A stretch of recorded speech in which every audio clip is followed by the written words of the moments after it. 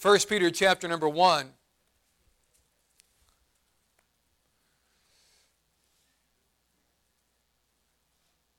As we continue on the subject of the Christian and the end times,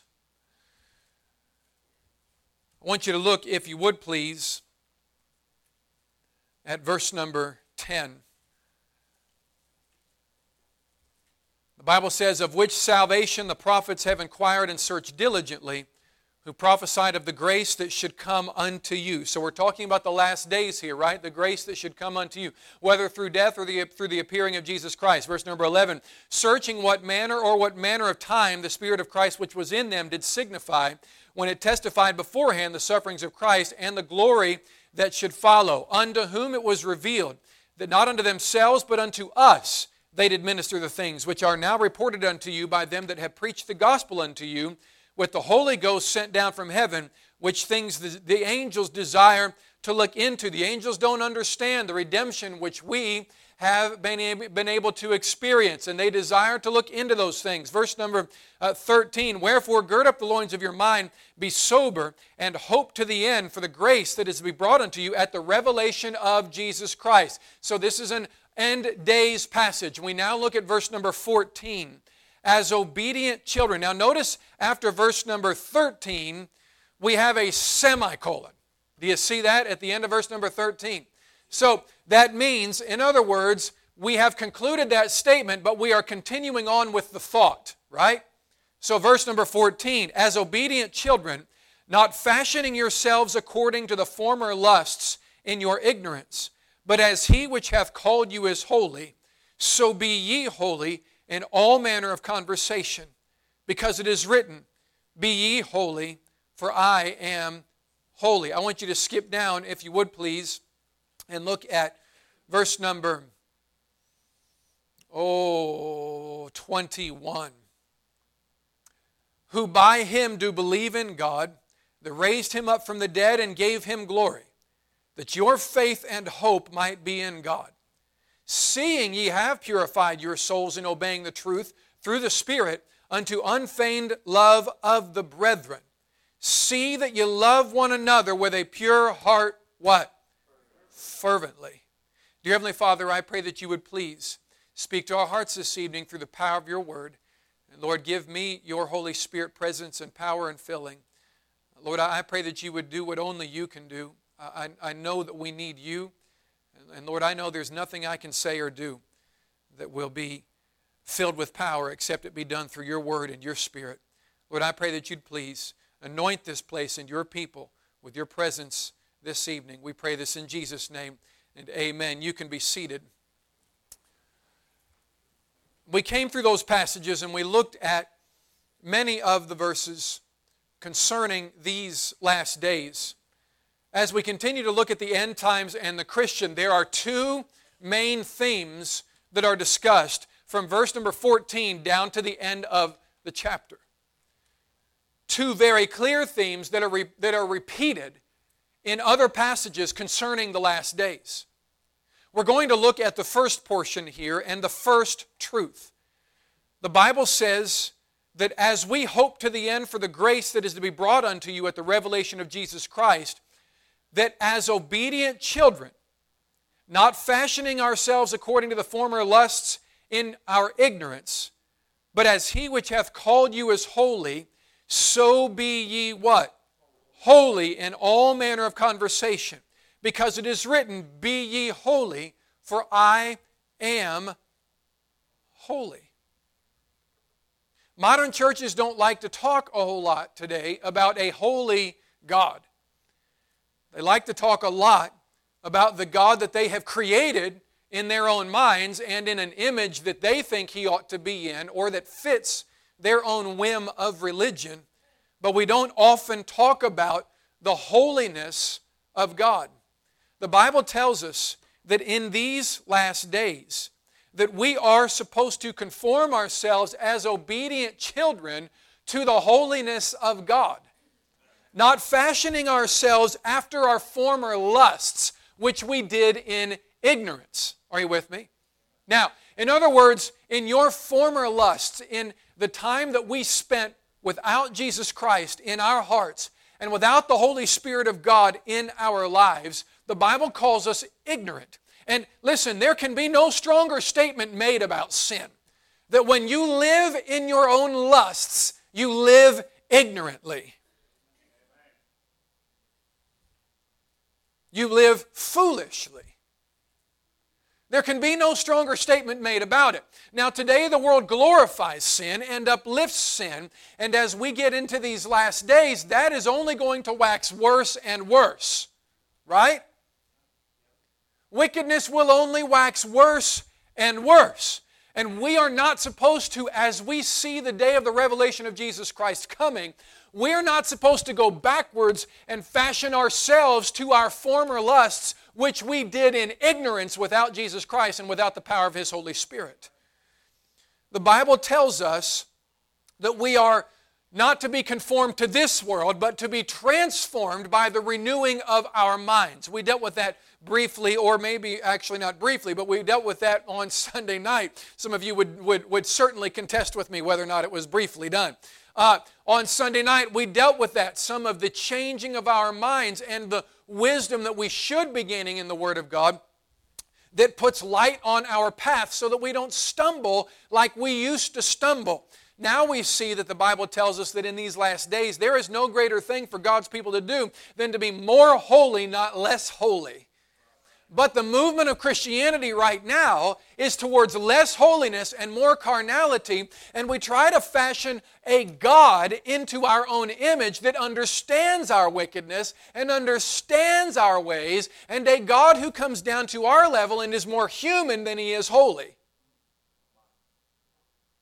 The modern church today wants a God that is human, that is more like us than He is holy. And that's what we get today from a lot of modern preachers. That you can live in the way that you see fit, and God loves you still. God does love you, but He hates our sin. And the Bible tells us that we are not to fashion ourselves after our what? The former lusts, right? Now the Bible says after our former lusts in our ignorance. And that ignorance, I believe, is past and present. In other words, in the past, before we were without Christ, we were ignorant in our sin. We were unknowledgeable about what was truly holy and what was truly right. We were lost and living in spiritual ignorance without the truth of the Holy Spirit living and dwelling in us. Now, the Bible tells us that the Holy Spirit will guide us and lead us into truth. Is that correct?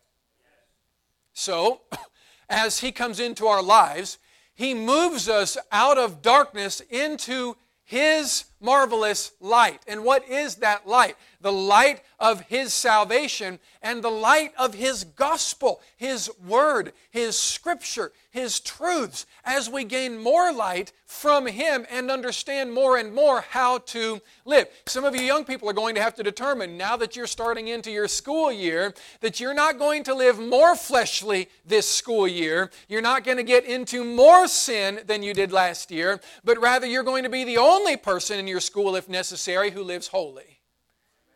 Because we're in the last days. And we don't want our Savior to appear and us to be ashamed as we are caught in our sin. The Bible tells us, though, I want you to look at this, if you would please. Look at verse number 15. It tells us that we should live as obedient children in these last days, not fashioning ourselves according to the former lusts in our ignorance, but as He which hath called you is holy, so be ye holy in all manner of conversation, because it is written, be ye holy, for I am holy. So the Bible tells us not to fashion ourselves according to the lusts that we lived in before we got saved, but then it tells us to fashion ourselves after the holiness of God, to form ourselves after the holiness of God, who is called our Father. Understand,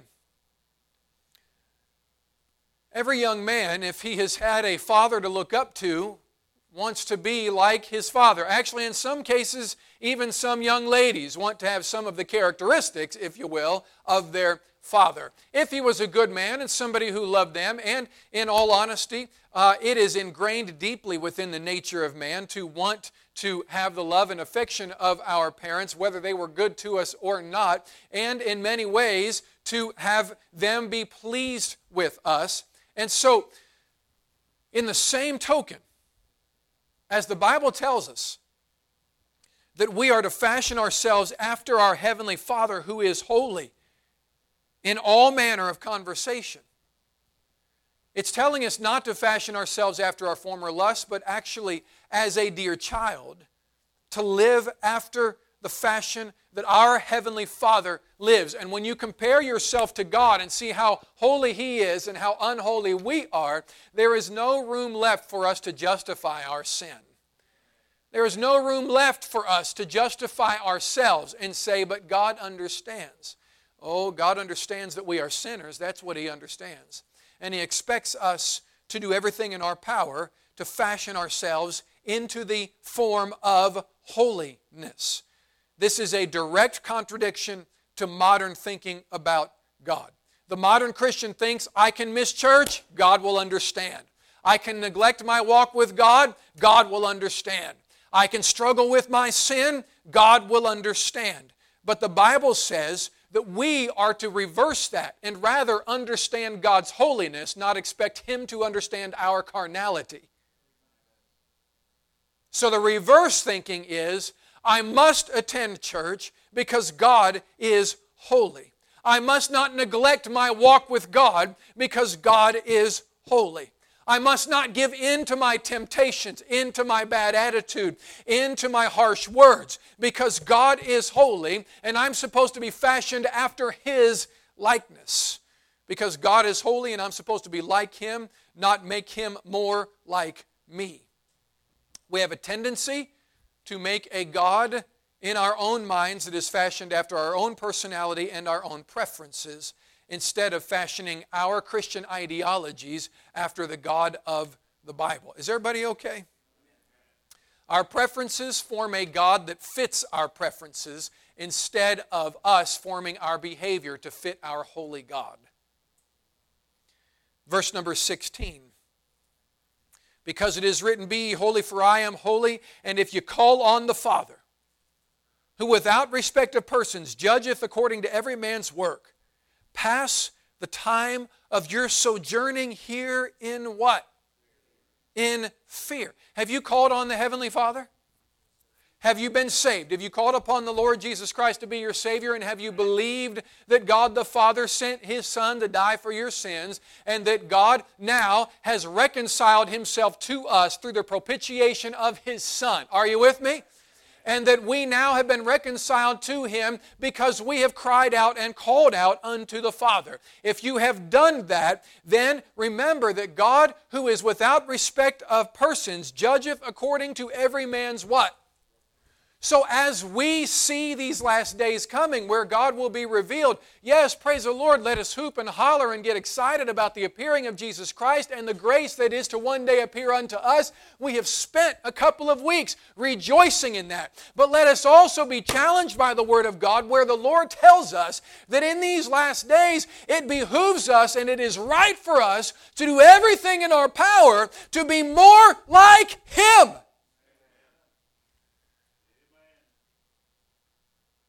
Because He who is without respect of persons judgeth according to every man's work.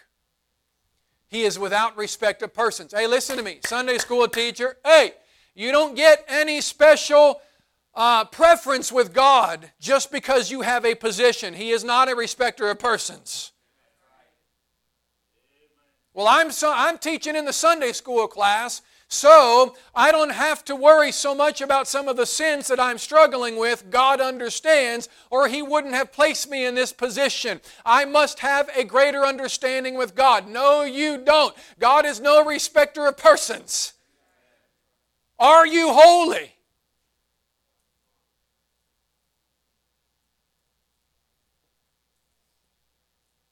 Christian, please look at this preacher. Are we holy?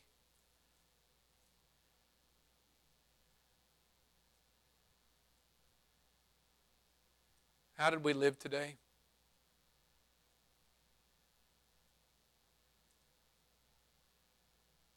How have we lived these first 3 days of the week? Technically the fourth. Sunday's the first.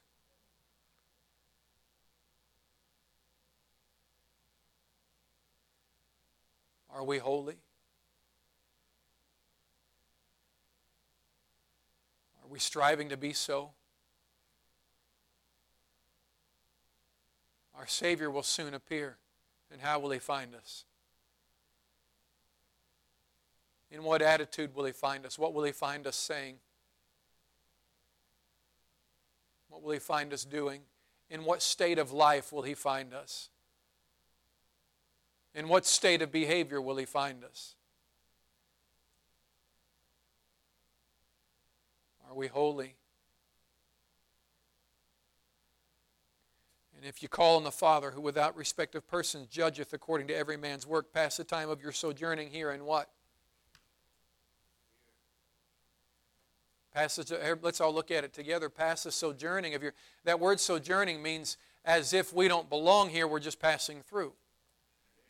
Pass the sojourning of your time here in what? In fear of man? No, but that's where we all are often. We fear what man thinks of us more than we do God, so we conform to their opinion of what we should be doing instead of conforming to God's opinion of what we should be doing. We allow people's opinions at work to change our behavior. We allow people's opinions at school to change the way we act and dress. We allow people's opinions on Facebook to change the way that we behave in this life. We fear man more than we fear God sometimes.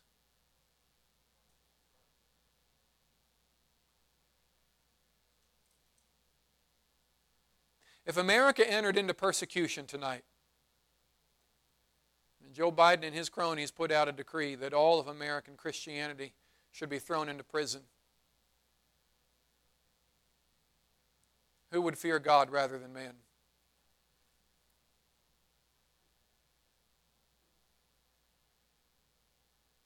Let's turn our Bibles to the last chapter of Ecclesiastes, would you please, in the Old Testament?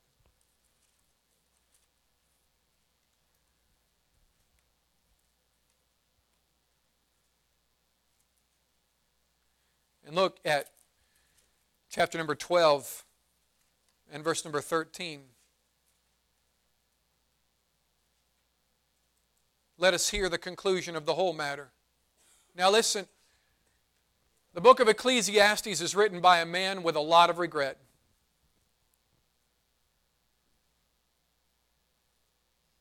It's called the book of the preacher, but he's a preacher who's preaching from an angle of great regret. He tried everything under the sun. Are you listening to this, preacher? He tried everything under the sun. The foolish things, the wise things. He pleased himself constantly. And he ended his life with great regret. And the book of Ecclesiastes, the best I can tell, is a book that is written and preached from that angle. From the angle of wisdom that came from great regret and sinful mistakes. And what does he say? With all of the lifetime that he spent, with all of the wealth and all of the wives and all of the goods and all of the wisdom, what did he have in the end? He says, here's what I wish I had done. And here is the conclusion of the whole matter. Let us hear the conclusion of the whole matter. Fear God and keep His commandments, for this is the whole duty of man. Do you see that? Is everybody there with me? This is the whole duty of man.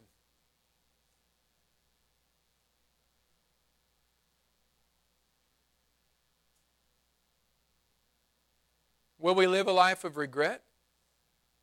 Most of the older adults have already decided where you stand in the Lord, but you could still be shaken from your faith in the latter days. I've seen it happen, and so have you. Will you stand holy before God, or will you stand with regret? Will you keep pressing on in the last days to live holy and to stay in church, to stay in your Bible, to keep fellowshipping with the Lord, to keep walking with God? Or will you stand before the Lord one day with regret? Here's the whole duty of man, to fear God and to keep His commandments. That's the conclusion of the whole matter.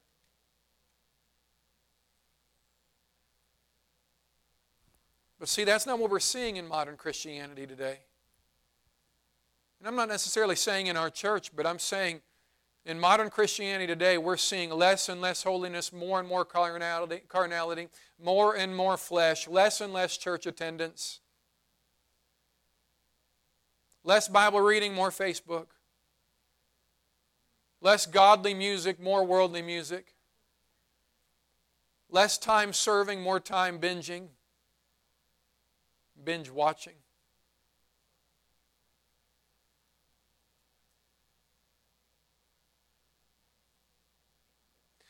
You know, this comes to mind. Hebrews 10:25 is quoted often when it comes to church attendance. And you know what we're supposed to do? The Bible says that besides just forsaking not the assembling of ourselves, or not forsaking the assembling of ourselves together as the manner of some is, but there are instructions that are given before that as well that often get skipped.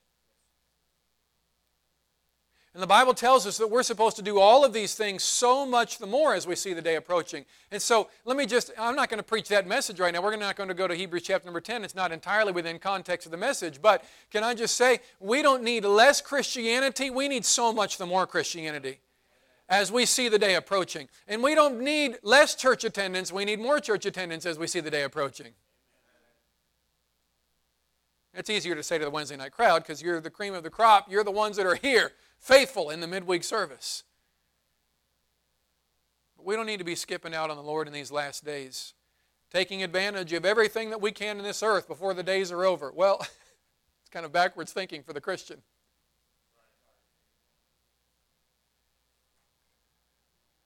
To fear God and to keep His commandments, for this is the whole duty of man.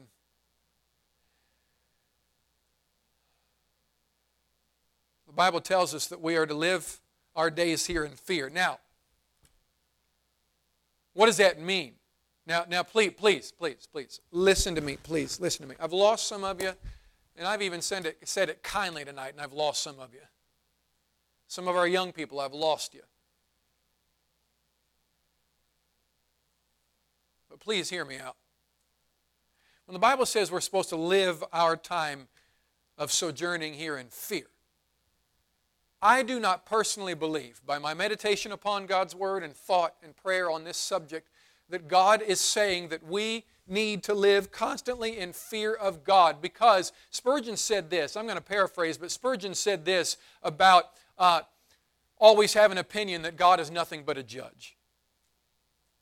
He said we should understand the great love of God, because if we think that God is only a judge, he said, I lived many years thinking that God was only a judge. And he said, when I lived my life thinking that God was only a judge and that He was always only looking to judge me for my wrongdoing, he said, when I lived in that mindset, I found it easy to sin and hard to live right.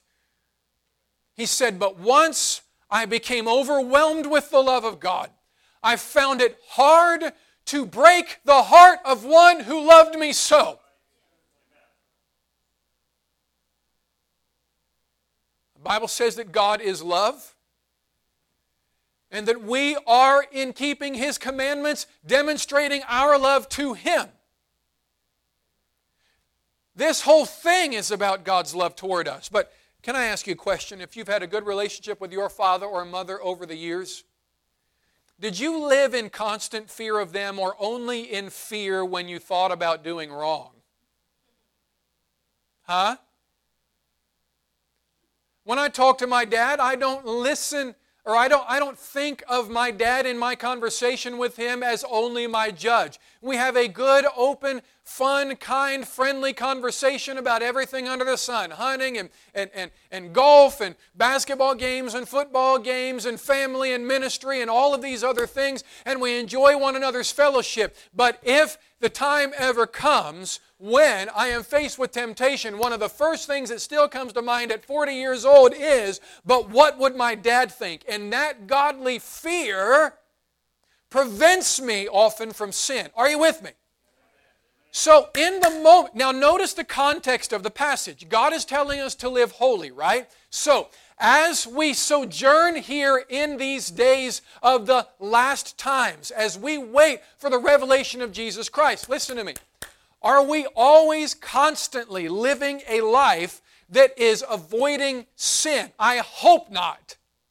If you are, you have opened the door to Satan and to way too many temptations in your life.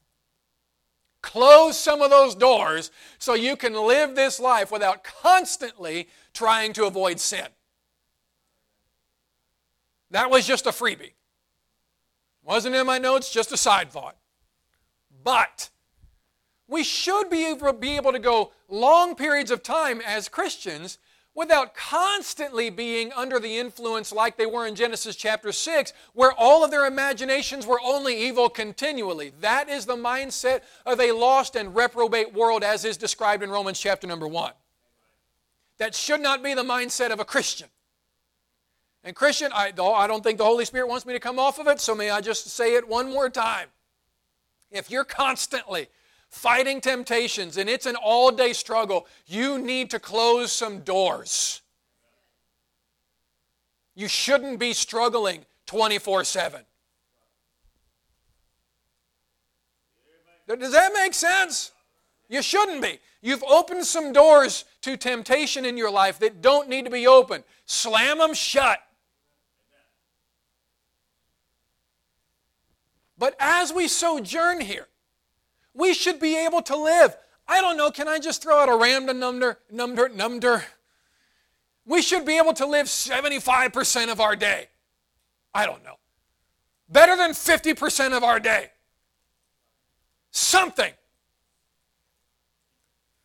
We should be able to live our day not constantly in fear, but rather in love with God because we're living for God.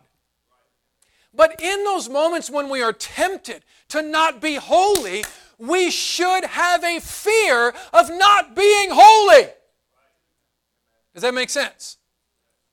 The sojourning here in fear, the best I can tell, it's all within the context of living holy. So in the moments where we're tempted not to be holy, there should be a godly fear that stops us from not being holy. There should be a godly fear that stops us from watching that movie. There should be a godly fear that stops us from skipping out on church. There should be a godly fear that stops us from that bad attitude. There should be a godly fear that closes our mouth before we say those words.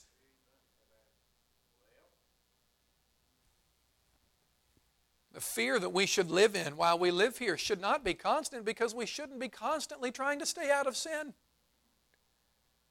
But in those moments when we're tempted, there should be a godly fear, and we should never lose that. Is everybody okay? Verse number 18, for as much as ye know that you were not redeemed with corruptible things as silver and gold from your vain conversations received by tradition from your fathers. Do you understand what that just said? Look back at the first verse of 1 Peter 1. Peter, an apostle of Jesus Christ, to the strangers scattered throughout Pontus, Galatia, Cappadocia, Asia, and Bithynia. Who were the strangers? At this time, the book of Acts shows us a transition that took place where the Jews were the ones that were receiving the gospel, and there was great revival happening, and the church was scattered. And most of the church that was scattered were Jews in Jerusalem. Are you with me? Now, as those Jews scattered and they began to preach the gospel everywhere that they went, except the apostles who kept staying in Jerusalem, which they were told not to do in the first chapter of Acts. Anyway, while all of the people in the churches are being scattered abroad because of the persecution of the church, They're preaching everywhere they go, but the apostles stay in Jerusalem. Go look it up. And God was the one who told them that they were supposed to, once they were filled with the Holy Spirit, go out and be witnesses unto Him everywhere. But they can't seem to find themselves a way to leave Jerusalem. Can I get a witness, Brother Matt? Can't find a way out of America, even though God tells us to go. But they stay in there in Jerusalem. Anyway, that's a rabbit trail. Go study it for yourself. But the strangers who are scattered abroad, many of them are Jews. Are you with me? Now, many of them are Gentiles as well, because they're getting saved by the Jews that are scattered. And as those Gentile Christians are getting saved, they're also being persecuted, right? Amen. So this book is written to all, Jews and Gentiles. But who had more traditions handed to them from their fathers, which flew in the face of the redemption of Jesus Christ more than the Jews? Okay, you're looking at me like, what? Okay, let me start over. Try this again. Look at verse number 18. For as much as ye know that ye were not redeemed with corruptible things, as silver and gold, from your vain conversations received by what? Tradition from your fathers. But with the precious blood of Christ, as of a lamb without blemish and without spot. The Jewish Christians were struggling mightily with this idea of Judaizing Christianity. People that were trying to bring the Jewish traditions back into Christianity. Are you with me? The Old Testament Jewish traditions. They were trying, there was this false teaching that was pervading the New Testament church. They were trying to bring the Old Testament traditions of the Jewish culture back into the New Testament preaching and requiring circumcision and sacrifices and things of that nature. Is everybody okay?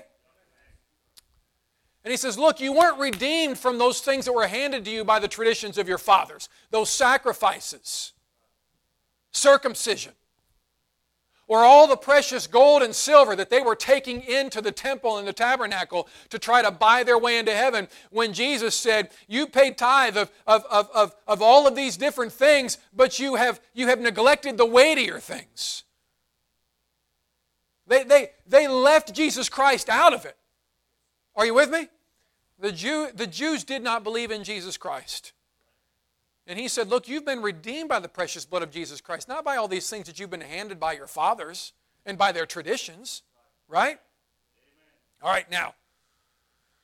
Who was verily, verse number 20, foreordained before the foundation of the world, but was manifest in these last times for you. Aren't you glad that our salvation was foreordained before the foundation of the world, that God saw that when He created us as men, that we would be sinners and would need a Savior, and before He ever created Adam and Eve, before He ever set the first foundation of the world, He foreordained the process of redemption. Verse number 21, who by Jesus Christ do believe in God, that raised Him up from the dead. God the Father raised up Jesus Christ from the dead by the power of the Spirit, and gave Him glory, that your faith and hope might be in who? In God. So he's connecting dots here between God the Father, who the Jews believed in, and God the Son, who they did not believe in. And he's saying, look, God the Father has ordained this redemption process through His Son, Jesus Christ. And He has reconciled you to Him by Jesus Christ. Is everybody okay? All right, now, look at verse number 22. Okay, I said there were two major subjects in this last little bit of the passage. First, we dealt with our holiness as we see the day approaching. Now look at verse number 22. Seeing ye have purified your souls in obeying the truth through the Spirit. And you cannot win any spiritual battle without the Word of God and the Spirit of God. If you're going to get cleaned up, if we are going to get cleaned up from our spiritual struggles and our sins, it's going to have to be through the truth and through the power of the Holy Spirit. We cannot win the battles of this sinful nature in our flesh. Seeing ye have purified your souls in what? Obeying the truth. So the Word of God tells you how you ought to live, and you do it, and that purifies you. The more you live the Word of God, the more pure your actions become. Yes? And how do you live for God? through the power of the Spirit. A person cannot live for God without the Holy Spirit resting inside of them. And we have all received the Spirit of God if we have been saved, and we must rely upon the Spirit, and we must submit ourselves to the Spirit, and we must walk after the Spirit so that we do not fulfill the lusts of the flesh. Seeing ye have purified your souls in obeying the truth. So what is the purification of your souls? That's holiness, right? So seeing that you have accomplished this, here's the second thing. Are you with me? Don't fall asleep yet. Look at it in verse number 22. Seeing ye have purified your souls, seeing that you have focused on being holy, by obeying the truth through the Spirit, unto unfeigned love of the brethren, see that you love one another with a pure heart fervently. Colon. He's not done. Because of what he just said. Being born again, not of corruptible seed, but of incorruptible, by the word of God, which liveth and abideth forever. What did he just say? Hey, Christian, there are two things we're supposed to be doing more of in these last days. One, being holy and being purified, which is holiness. And two, the Bible says that as God purifies our souls in obeying the truth, what happens? It brings us unto unfeigned love of the brethren. What does that mean? What does that mean?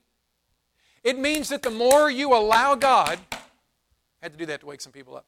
It means that the more that we allow God to purify us, the more fervently we will love God's people.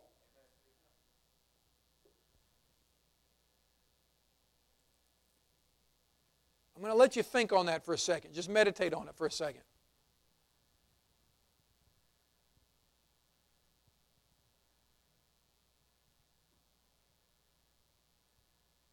So if we don't have a healthy love towards all of God's people, and there's tension between us and any of God's people, then as much as we like to think we've been purified and that we're living holy, we're not.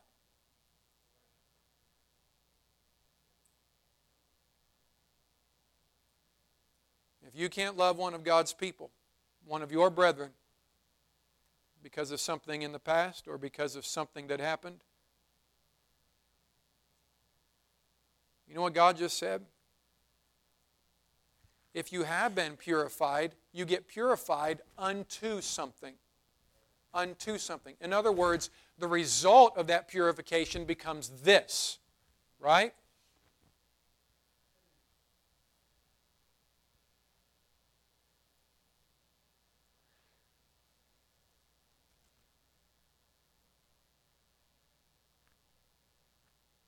You know, this isn't the first time he said this about the last days, right?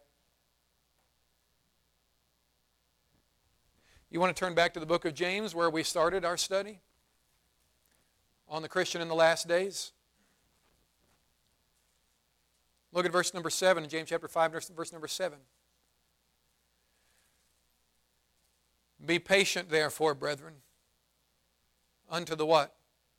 The coming of the Lord. Behold, the husbandman waiteth for the precious fruit of the earth, and hath long patience for it until he receive the early and latter rain. Be ye also patient. Establish your hearts, for the coming of the Lord draweth nigh. Grudge not one against another, brethren, lest ye be condemned. Behold, the judge standeth before the door. Did he call himself the judge in 1 Peter chapter number 1 and verse number 17? Sure did. Does anybody hear a common theme that keeps getting repeated in these last days? God says, if you're truly purified in your souls, it'll bring you unto unfeigned love of the brethren. What does that mean? Unfeigned love. It means love that's not fake.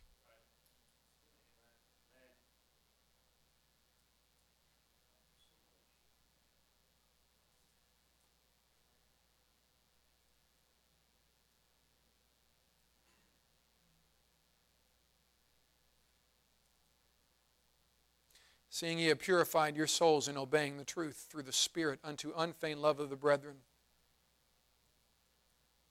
See that you love one another with a pure heart, fervently.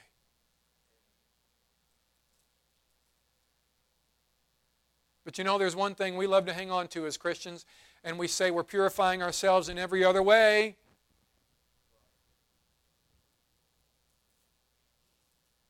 But a truly pure Christian will not hold a grudge against any brother.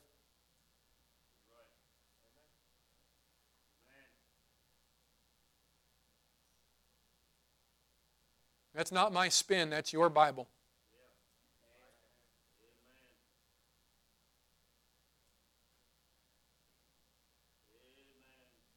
I didn't say it was easy. I didn't say I don't fight with it. But I am saying your Bible says the two are not possible. They don't come together. A pure Christian, a truly pure Christian, is brought unto unfeigned love of the brethren.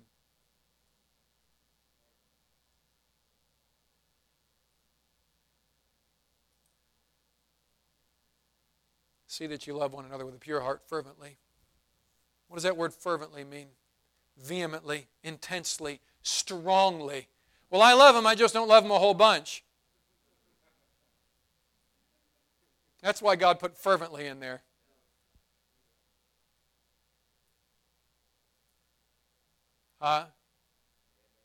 Hey, please listen to me. I know.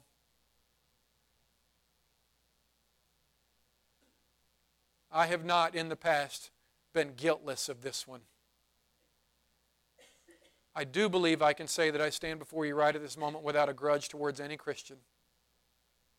I believe I can say that. The Lord knows my heart. I believe I can. And I try to live that way and have tried to live that way since I've come. But it started way before the Lord brought us here. The Lord had to bring me to a point where I forgave a whole lot of people for things that I thought they had done wrong against me. Y'all, I've had guns pulled on me in my own office by disgruntled church members. Loaded .38 revolver on at least 2 occasions.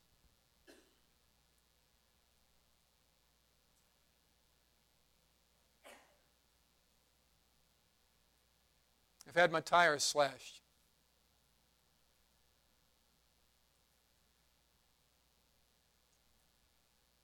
I've had people screaming at the phone over me, screaming over the phone at me.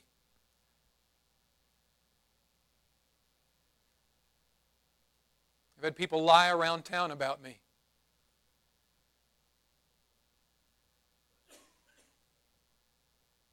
I've had men walk up to me behind me while I was conducting the soul winning meeting, and for whatever reason, they would always conduct the soul winning meeting over near the door where people were entering, back behind the speaker. And one man would come in almost every Saturday morning and bump me while I was leading the soul winning meeting, shoulder to shoulder, like he wanted to fight.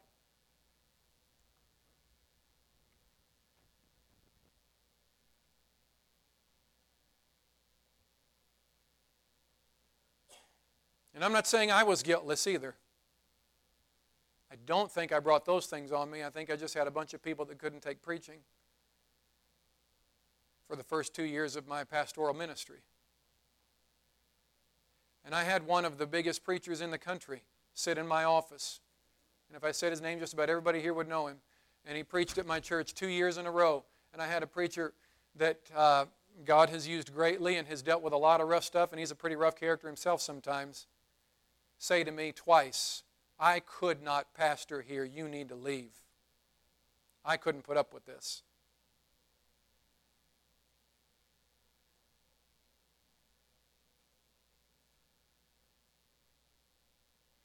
I had a man when I tried to visit him one day because he missed a couple services. Stand up out of his chair and try to get me to fight him, while another man in the church stood up between us as I sat in the chair and tried to remain calm, and honestly didn't say anything to make that man angry. He was just angry. And when I showed up to visit him and asked him to come back, he stood up and said, "You want to fight, preacher?" I said, "I want to fight you. I want to fight you. What are you talking about?"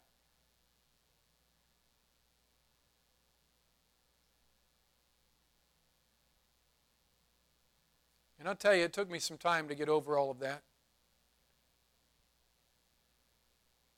I'm not saying I'm guiltless. I'm saying I've been there. I've been through this fight, trying to figure out how to forgive somebody and truly love everybody. And I genuinely believe, because I saw that man who kept bumping shoulders with me and tried to fight me right before he left church. I saw that man about a month before I left town. And shook his hand, and we had a conversation, and tears filled his eyes.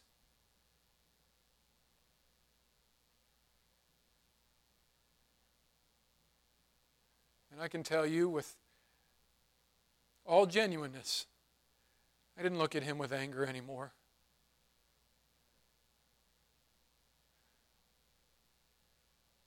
"Preacher, you just don't understand."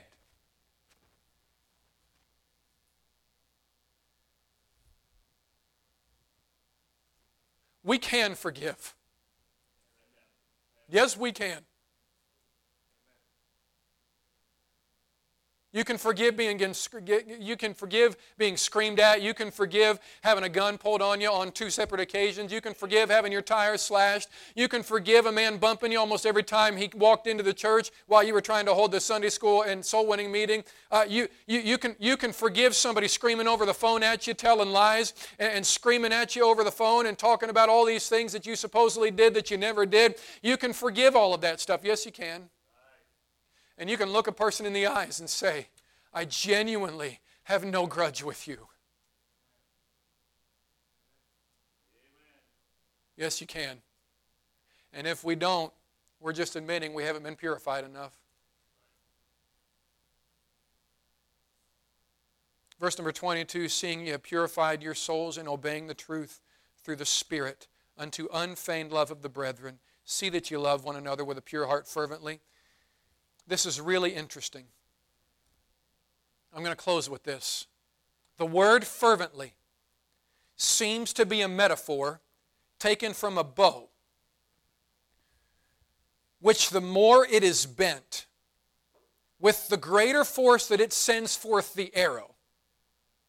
Because the further you pull it back in ancient archery, with a long bow or a recurve bow, the further you pulled it back, the more tension there was. Not modern bows with compound cams and things on them. But many of you know. But with an ancient long bow or a recurve bow, the further you pulled it back, the more tension there was, and the more momentum the arrow grabbed. The more energy it took. Are you with me? With the greater force it sends forth the arrow, so love. The more fervent and strong it is, the more abundantly it puts forth itself to the benefit of others.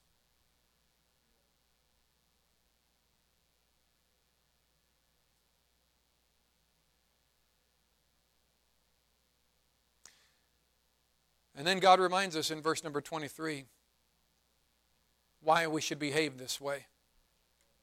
Because we were born again, not of corruptible seed, but of incorruptible by the word of God, which liveth and abideth forever.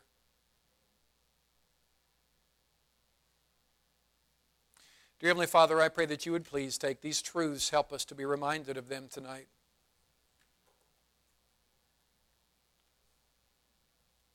Lord, I pray that you'd help us to allow your Spirit to move as only you can.